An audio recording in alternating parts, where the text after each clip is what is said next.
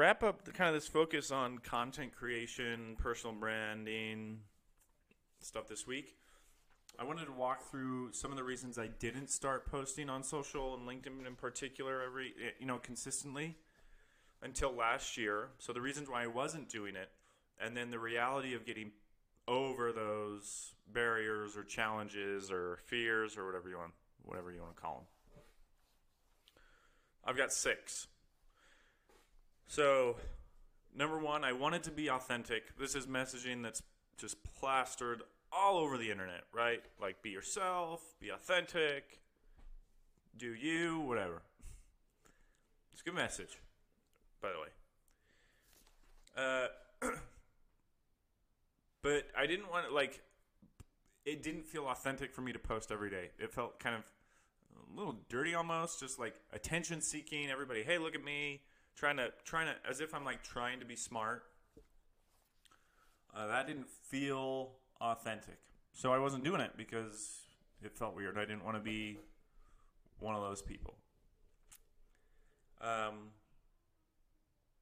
What kind of pushed me over the edge of that is just understanding the opportunity I was missing out on it. And that was real. So I started, and it wasn't authentic at first. I didn't fix that when I started. It didn't feel authentic. But as I committed to it, it soon became that way. It became a habit. It became something I did every day. And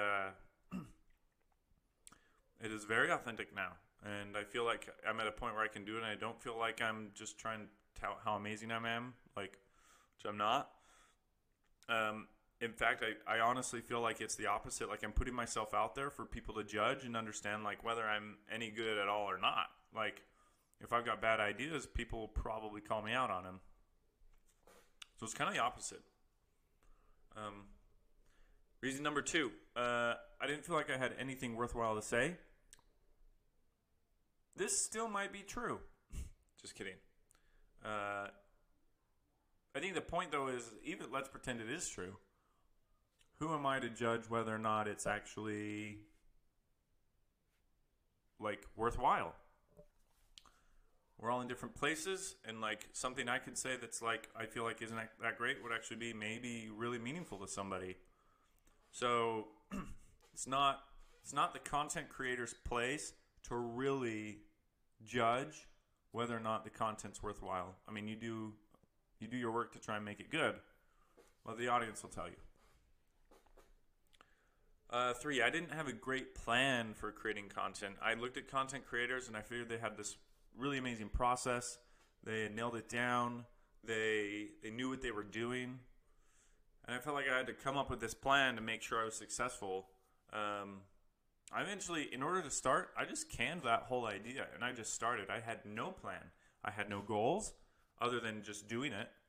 I had no vision of what I was trying to get out of it. I had none of that stuff. I didn't have a process at all. And I just started. 4th reason I wasn't getting into it was there was just too much else going on. I guess it was a time thing, other projects. The fact of the matter was, when I started to get over it, I started small, and there's time to squeeze in. 10 minutes. You can start with 10 minutes and do a good job. So that's what I did. I just took 10 minutes to write a post, and that was it. I didn't want to, 5th reason, I didn't want to say anything that would get me attacked by the internet mob. The ways I've done this is I've kind of stuck to lanes just in marketing. And, I don't touch political stuff. I mean, that's probably the biggest arena of fighting online, right? I feel like disagreements in professional places is a little less judgmental and personal, which is nice. It's just ideas. So I stick to there. I do sports on Twitter too, which gets very passionate, but still, for the most part, not as personal. I've seen it happen, but I don't get engaged in those. So there's ways I could get around it. And reason number 6, I didn't want to be on social media so much. or too much. And you know what? The opposite has happened. Focusing my energy on creating content has actually done the opposite. Like, I don't do mindless consumption of social media content anymore. Almost all. Like, I do it much less. I wish I was perfect and didn't do it at all. But a lot of my consumption is intentional. Most of my energy goes into creating. Creation includes engagement with other people. That's kind of the intentional part. So, like, finding people to interact with and messaging back and forth, comments, and that sort of thing. But I found that creating actually pulled me off of just the mindless scroll, which has been awesome. So that's been my reality of getting past the reasons that kept me from being active on LinkedIn.